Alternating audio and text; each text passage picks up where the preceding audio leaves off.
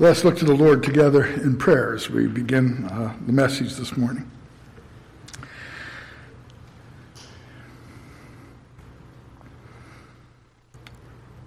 Father, before us is your word, and it is meant for the feeding of the sheep. And Lord, we pray that you would indeed feed us out of that word this day. Father, you know the needs of your sheep. You know what they need to hear. And as they have prayed for the preaching of the word today, and I've prayed with them, we pray, Lord, that you would now fit it to our needs by your grace. Father, we're dependent upon you for the profit and effectiveness of this ordinance. And so we pray that for Christ's sake, for our Savior's sake, you would work in us and through us by your word today. For we ask it in his precious name. Amen. Well, how many of you have ever worn ankle weights? Any of you ever worn those? Okay. See a few hands going up here and there. For those of you who might not be familiar with them, they're used in various sports for training. They're used in soccer and basketball and football and running. Those are all sports in which they can be used effectively in training. But really, any sport where you're running or jumping can benefit from ankle weight training. Ankle weights are just what they sound like, weights that are strapped to your ankles, and some of them have pouches into which you can add or subtract the amount of weight you want. If they're used in any discipline, you have to be careful, though. They're not something you can use all the time, and there's something that you have to be very careful about. It's that you don't put too much weight in. If you use them too often or there's too much weight involved, it can cause damage to joints and to muscles and to tendons, and if they're too heavy or overused, they can really cause more harm than they can good. I've used them on occasion, and anyone who has ever done so can tell you that it's a weird sensation when you first start out with that extra weight at the bottom of your legs. It takes a little while to get used to it, especially at first. You just have to realize you have to put more effort into lifting your leg to make it move, and it takes more not only effort but determination to actually move with them on your legs. And like most things, after a while, your body adjusts and you notice it a bit less, and it's not something that you're thinking about like you were before. And of course, that's part of the training purpose. And you can get into sort of a natural rhythm that only gets disturbed if you stop what you're doing for any length of time. And if you stop after a while and then you try to lift it, your leg's a little tired from lifting that weight already, so now it's even harder to do what you're doing. But as those of you who have ever used them know, the real perk comes when you take them off. When you unstrap those weights and you drop them off your legs, then you feel like you can run like the wind. You can run faster than you've ever run before. That you could jump over anything. And that you could, even if you wanted to, fly.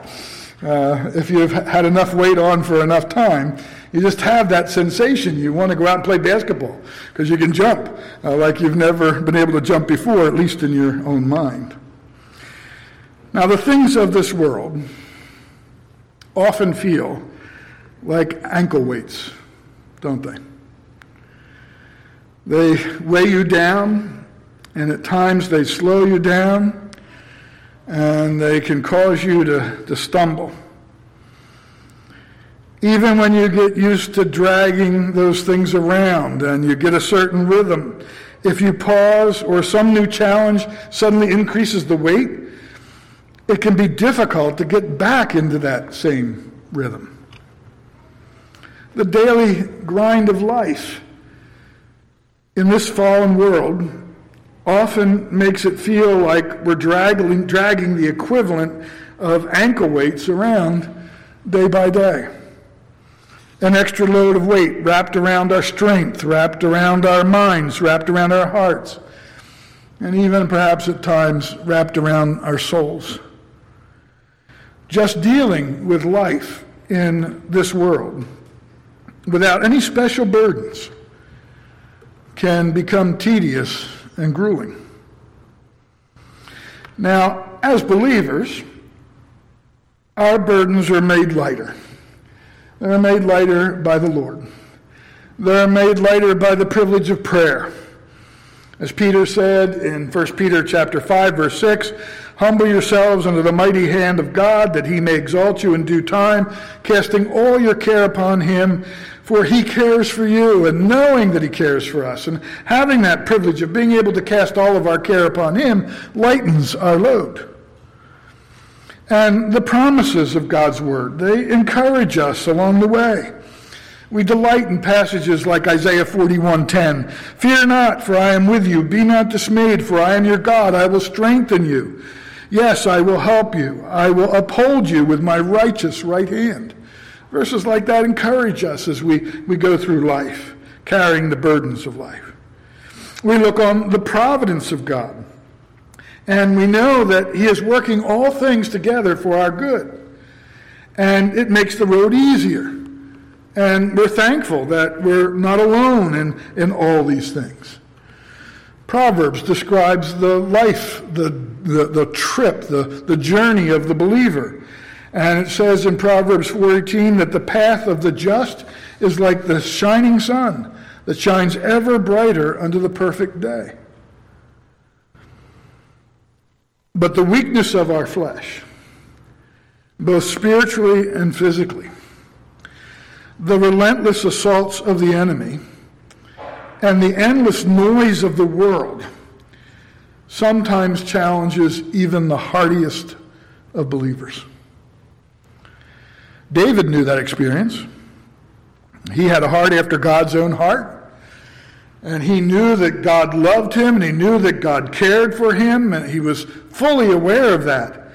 And yet he cried out more than once with words like those you read in Psalm 31, verse 9. "Have mercy on me, O Lord, for I am in trouble. My eye wastes away with grief, yes, my soul and my body."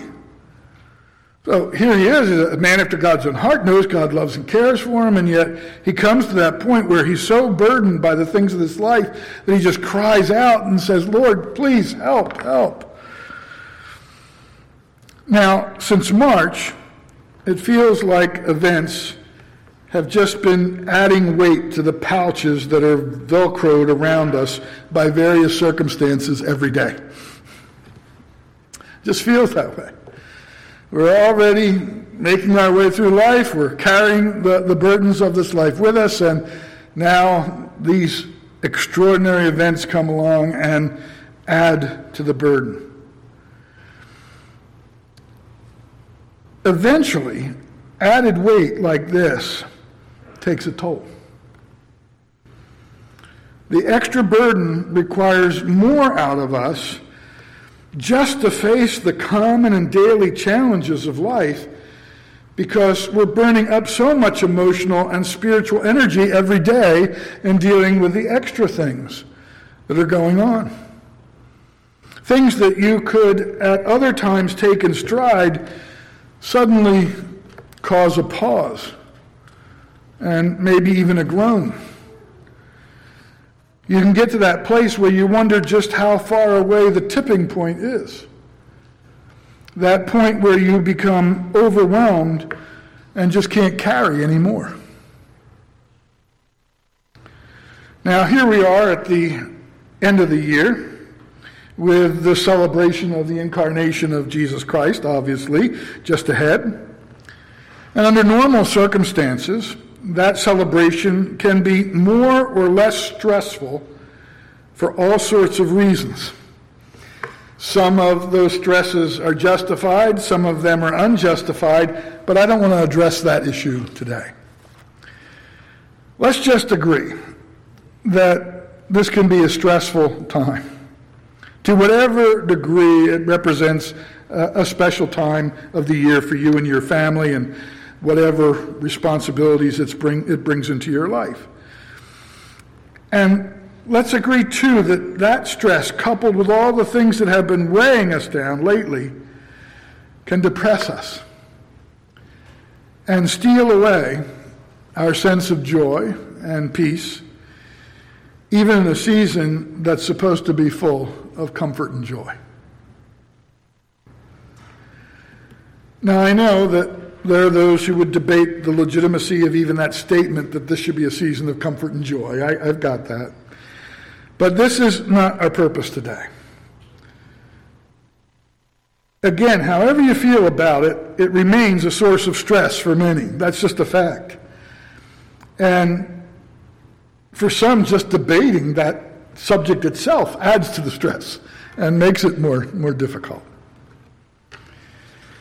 Now, there are, of course, several ways in which you can approach these circumstances, all of them.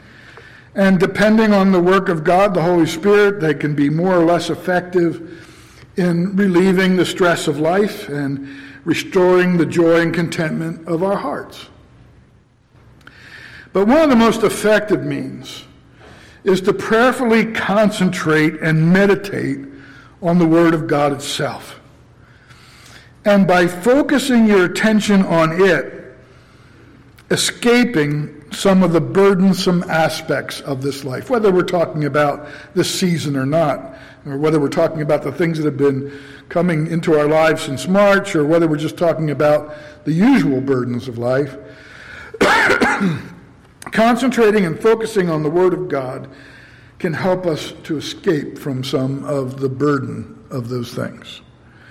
In Habakkuk chapter 3 and verse 17, the Lord says through his prophet there, "Though the fig tree may not blossom, nor fruit be on the vines, though the labor of the olive may fail, and the fields yield no food, though the flock may be cut off from the fold, and there be no herd in the stall, yet I will rejoice in the Lord. I will joy in the God of my salvation. The Lord God is my strength. He shall make my feet like deer's feet, and he will make me walk on my high hills." And that was a song to be sung to the chief musician with stringed instruments. So you see the correlation there? Focusing on him, we remove those weights from our ankles and we'll walk on the high places. We'll be like deer springing through the forest because we're focused on him and on his word. And that is what we are to consider this morning. His word has a way of springing the heart free of earthly things, earthly weights, of raising our thoughts to ride on high places, causing us to look up to God and his grace and his love and his mercy. And in looking up to him, allowing us to rise above the heaviness and the clamor of the world and to rejoice in the one who is our God and what he's done for us because he loves us. Now we call this, the season that we're in now, the Advent season. Advent is a Latin term meaning literally to come. To come. And it's used to speak of the arrival of someone notable. And of course, the arrival of the incarnate Son of God into this world was the most notable arrival of anyone to date. And we recognize that. Of all the people who have ever come into this world, Christ coming into this world is the most extraordinary and important one. Technically, the Advent season, according to the church, runs from November the 29th until December the 24th, or what we call Christmas Eve. But if you pause and think about it for a moment, beloved, the even greater Advent season has been running for you and me since Jesus ascended into the heavens. And it's slated to end when he returns again in power and great glory. We're talking about a greater Advent season. Not this one that we mark during the last Sunday of November up until Christmas Eve, but the one that began with the ascension of Christ and will end with his return. This Advent season, this greater Advent season, was introduced formally by the angels on the day of Christ's ascension in Acts chapter 1 and verses 9 through 11. We read that now when he, that is Jesus, had spoken these things, while they watched, while his disciples watched, he was taken up, and a cloud received him out of their sight. And while they looked steadfastly toward heaven as he went up, behold, 2 men stood by them in white apparel, who also said, Men of Galilee, why do you stand gazing up into heaven? This same Jesus, who was taken up from you into heaven, will so come in like manner as you saw him go into heaven. And it's interesting that they should put it that way. It's not, why are you standing here gazing up into heaven? He's in heaven, he's at the right hand of the Father now. Just go out and be about your business.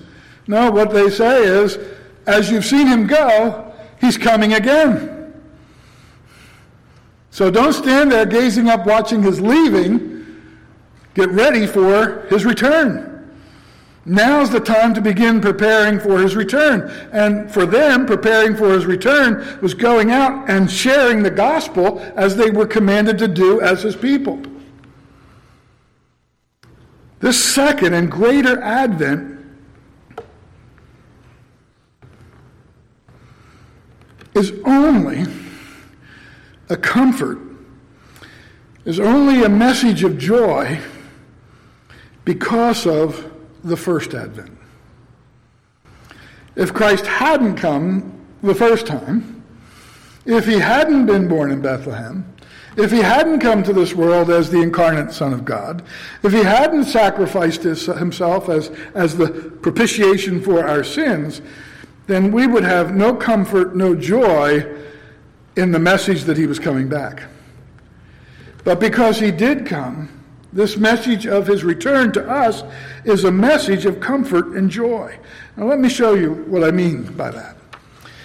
If you haven't already, please just look back at Revelation chapter 22. And we're at the end of the Bible, and as the book closes, it's Jesus who tells you to look for his return.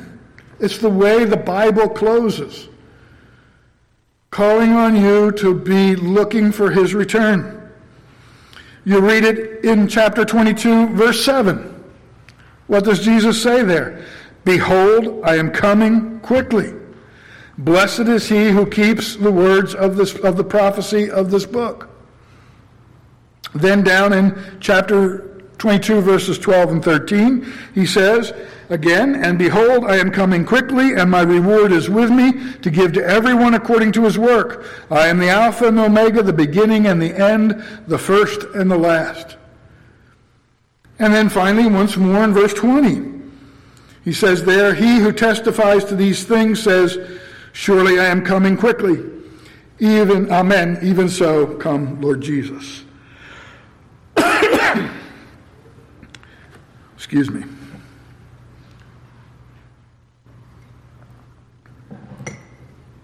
So here you sit this morning, and as you do, you're anticipating the advent of Jesus Christ.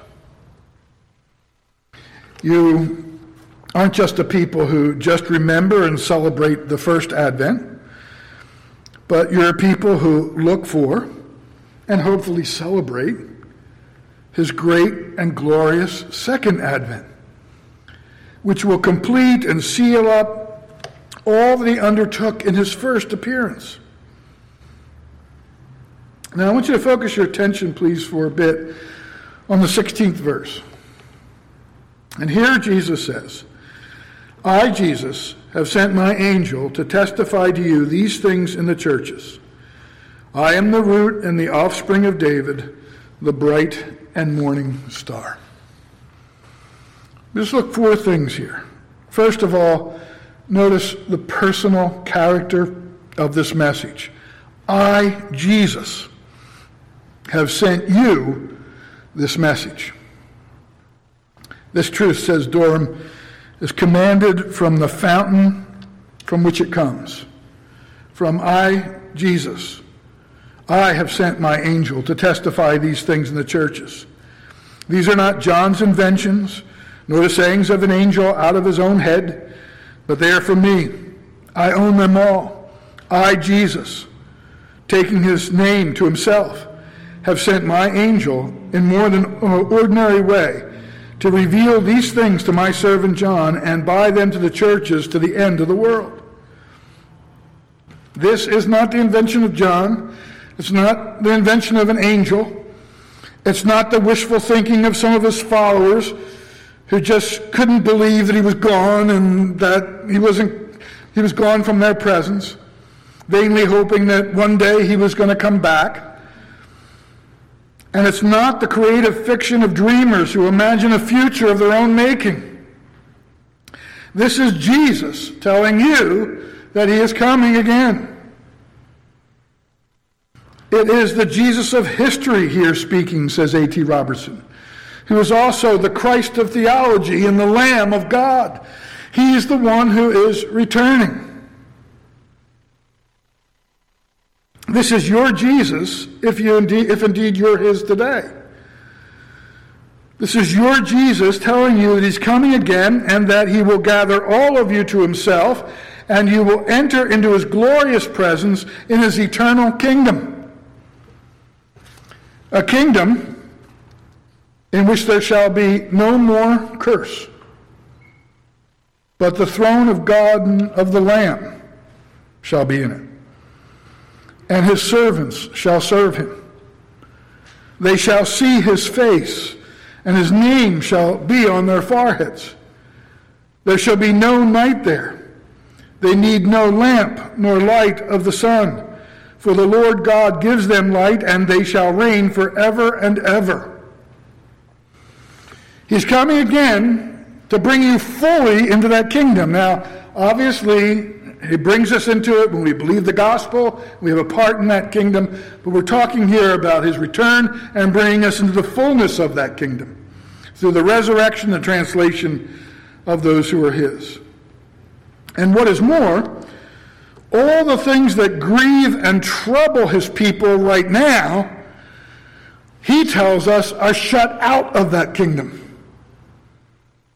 In chapter 22, verse 15, he says, outside are dogs and sorcerers and sexually immoral and murderers and idolaters and whoever loves and practices a lie.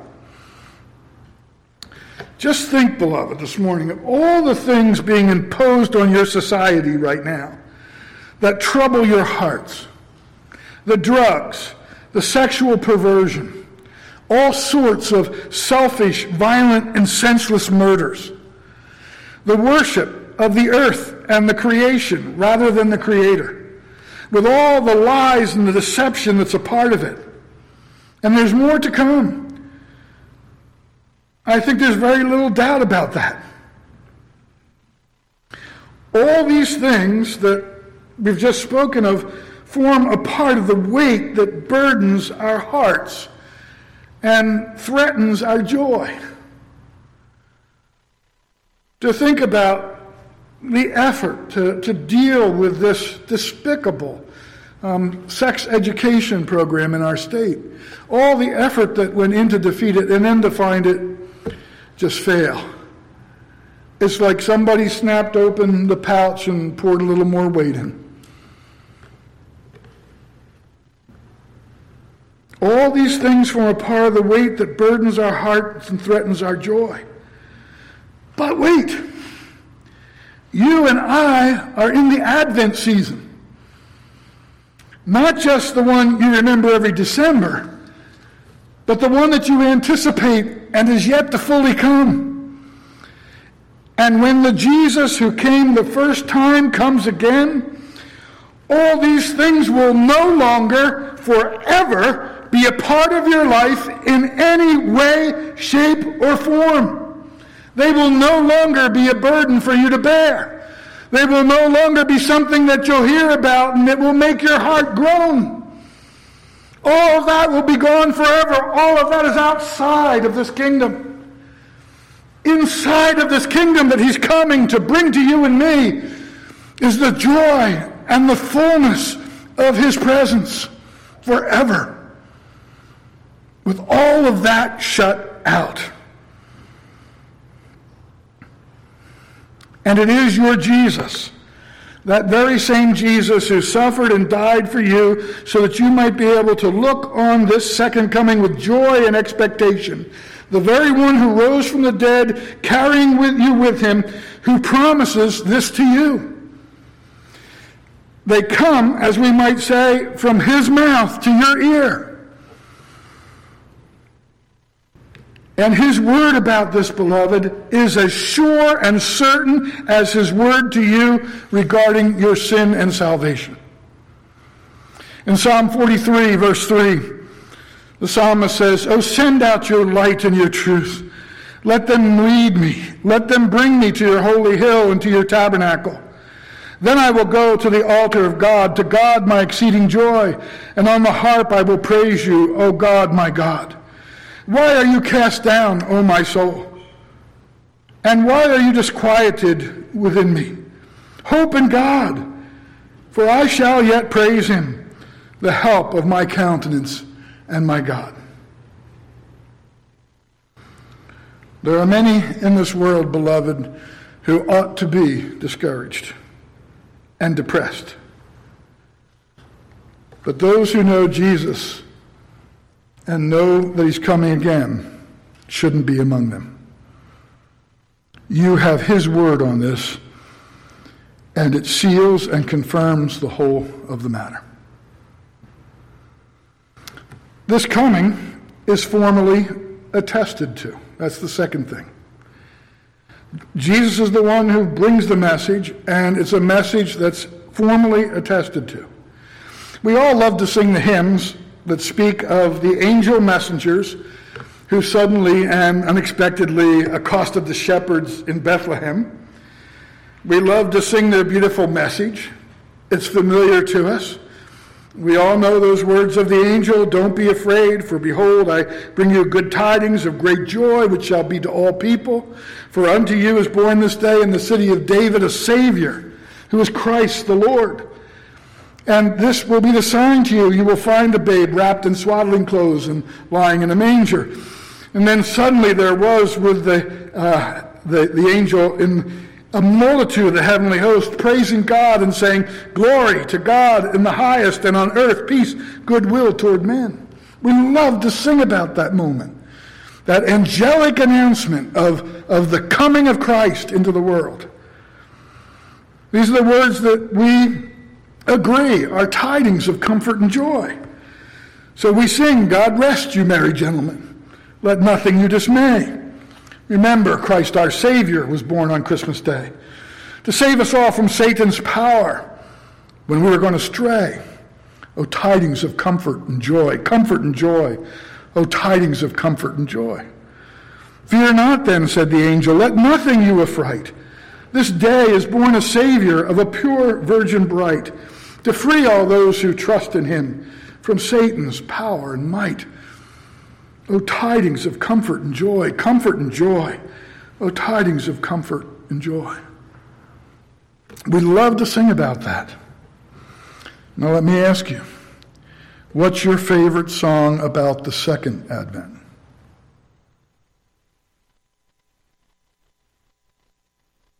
This one, it's done. It was a great moment, unlike any other in the world, but in front of you is this even greater Advent. And what's your favorite song about it? It's just as thoroughly and assuredly attested to by his messengers, just as thoroughly attested to as the first one was by them, right? Who said Christ was coming the first time? Angels and prophets, right? Who's told you Christ is coming again? angels and prophets. So you've got the same people, or the same messengers, let me put it that way, bringing you the same message. And the difference is that that's something you look back in history. I don't know why I'm looking over there. You're looking back at this event in history of Christ's first advent, and you know you have a part in it, but you weren't there. But you will be there for this one. You'll be in it really and thoroughly and completely in it when he comes again. Paul told the Thessalonians in 1 Thessalonians chapter 4, verse 14, "For if we believe that Jesus died and rose again, even so God will bring with him those who sleep in Jesus. For this we say to you by the word of the Lord, that we who are alive and remain until the coming of the Lord will by no means precede those who are asleep. For the Lord himself will descend from heaven with a shout, with the voice of an archangel, and with the trumpet of God, and the dead in Christ will rise first. Then we who are alive and remain shall be caught up together with them in the clouds to meet the Lord in the air, and thus we shall always be with the Lord. Therefore, what? Anybody know what the next word is? Therefore, comfort one another with these words." These are the second Advent's tidings of comfort and joy. That's what they are. And they bring us to sing, "God rest ye merry gentlemen, let nothing you dismay. Remember Christ our Savior will come another day, to gather all his saints above, where they will ever stay." O tidings of comfort and joy, comfort and joy. O tidings of comfort and joy. When the angels made his first coming known, it was shared by a small group of shepherds who went to Bethlehem. And you're told that they came with haste, and they found Mary and Joseph and the babe lying in the manger. And they did what they did there when they saw him there. And then they marveled, and then they left. They left that scene. And they went back into the world of sorrow, back to the fields, back into the common drudgery of life. But we're told they left him glorifying and praising God for all the things that they had seen and heard as it was told to them. Beloved, when you see the things attested to by the angels concerning his second coming, you're not going to go back. You're not going to say, "Oh, here he is, he's come," and then go back into the drudgery of life. But you're going to go forward into the everlasting joy of his presence.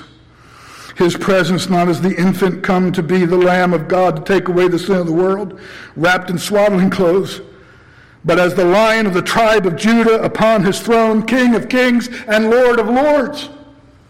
And you're going to stay and abide there in his presence, where all those things that burden you now are shut out, where there'll be no more tears, no more sorrow, no more sickness, and you will rejoice in his presence forever.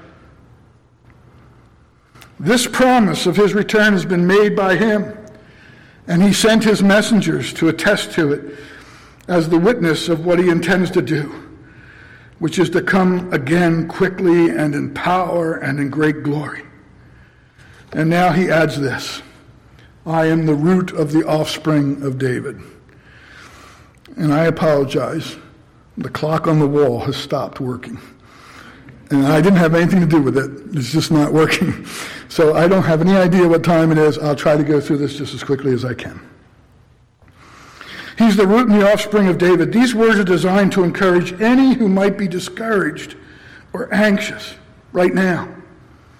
They are the culmination of a prophecy made during some of the darkest days of the church. The days of Isaiah.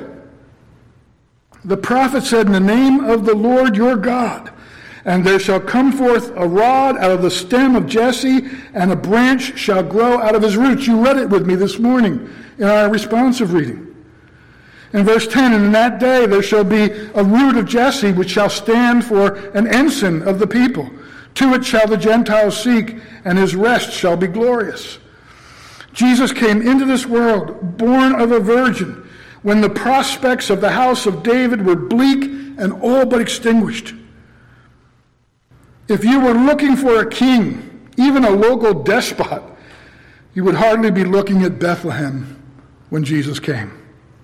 And yet here he came, the one whose reign would make David seem like nothing, make it seem small and insignificant, as glorious as it was at the time. Out of that stump of a once great dynasty, there seemed no hope. And yet in him, in Jesus, were to be found all the hopes of redemption for any man or woman. He is the very shoot, the stock or branch to come out of Jesse, who would conquer death by his own death.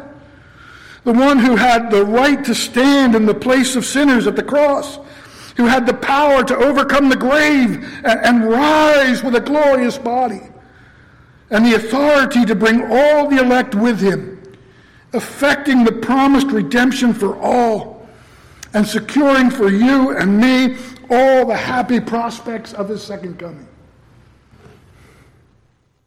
It's Paul who declares that Jesus Christ our Lord was made of the seed of David according to the flesh, and was declared to be the Son of God with power, according to the Spirit of holiness, by the resurrection from the dead. This is the very one, this branch, this stem out of Jesse, this is the very one who made it clear that he's coming again, and when he does, he is going to gather you to himself and never let you go. Never let you go again.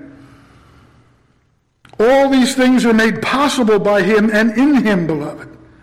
All the good that God promises to you passes through him to you. And he is the bright and morning star. Jesus takes this title to himself, and it's one that encompasses so much in regard to him and who he is. John, in the opening of his gospel, says this.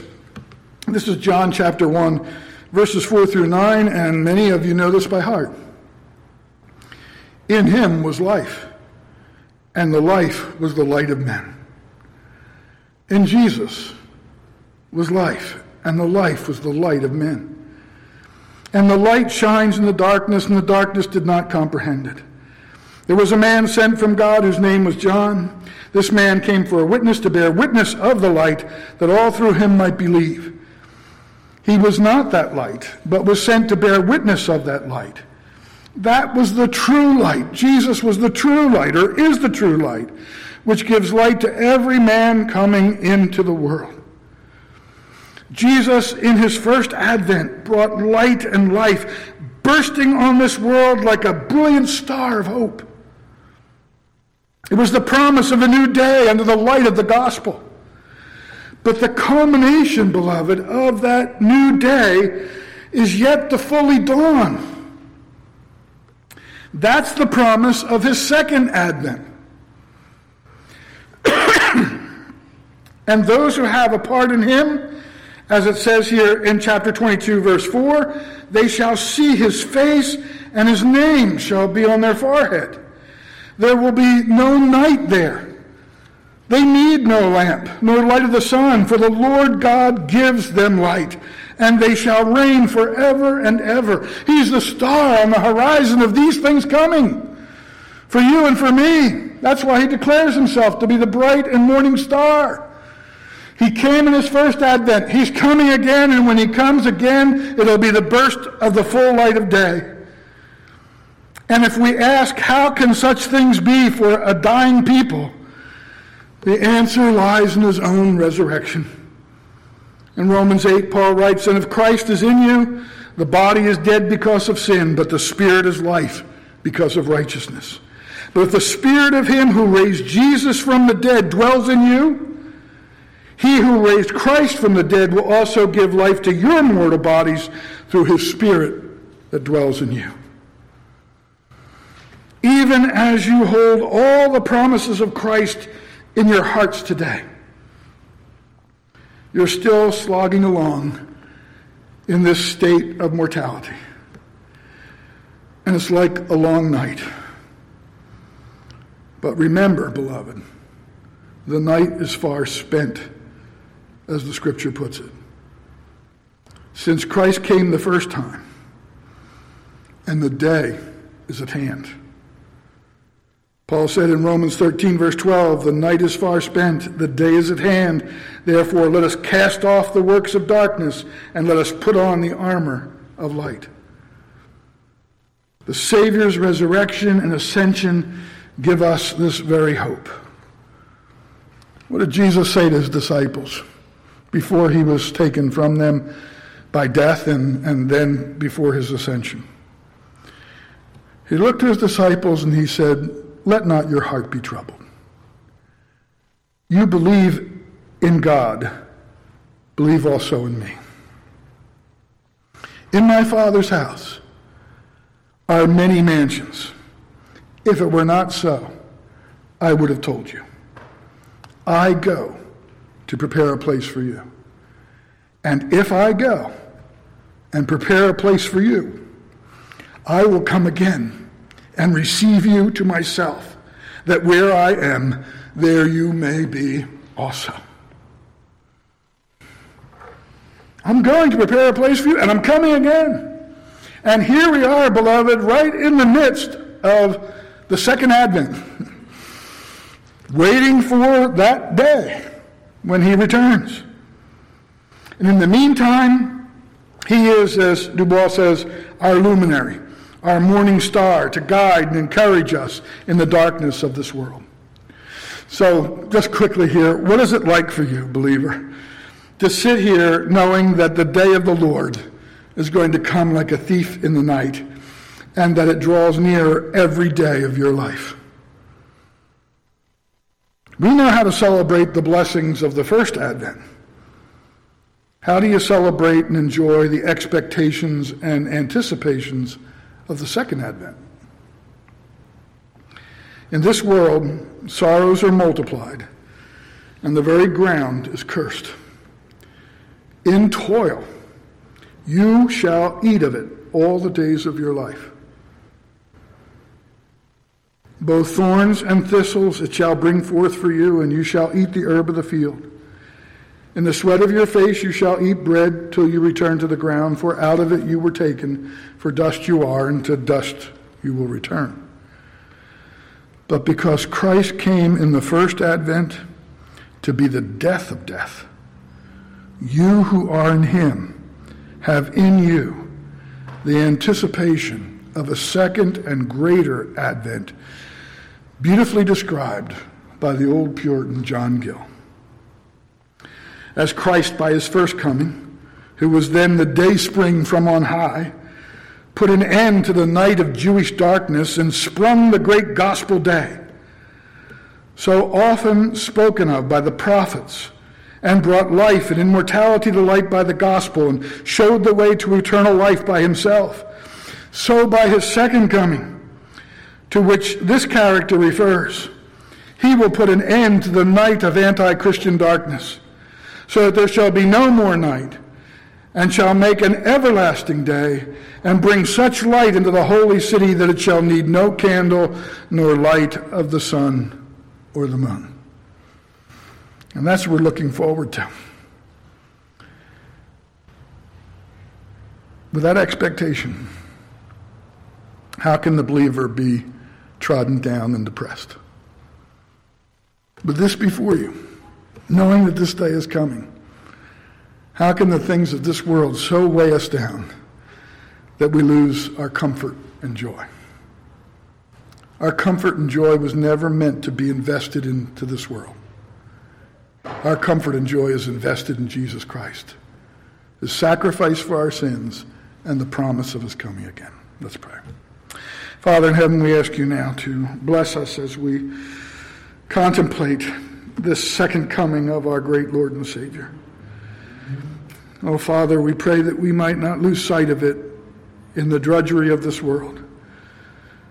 But, Lord, you would bring it to mind and heart and press your word upon us. And Father, we might look at every day, wake every day with a sense of expectation and anticipation, knowing that the Christ who came to redeem us from sin and death is coming again to bring the fullness of that sacrifice and its blessings into our lives forever and ever. And Lord, if there's anyone here listening this morning who doesn't have that hope, Lord, I pray that you would look mercifully upon them, that they would look upon Christ and see him as indeed the dayspring from on high, the morning star, the bright and morning star. And Father, look beyond this world for peace, for comfort, for joy, and look to Christ, who gives it to the hearts and the lives of men and women and children freely. Thank you, Father, for all that is ours in Christ. Receive our thanks in his precious name. Amen.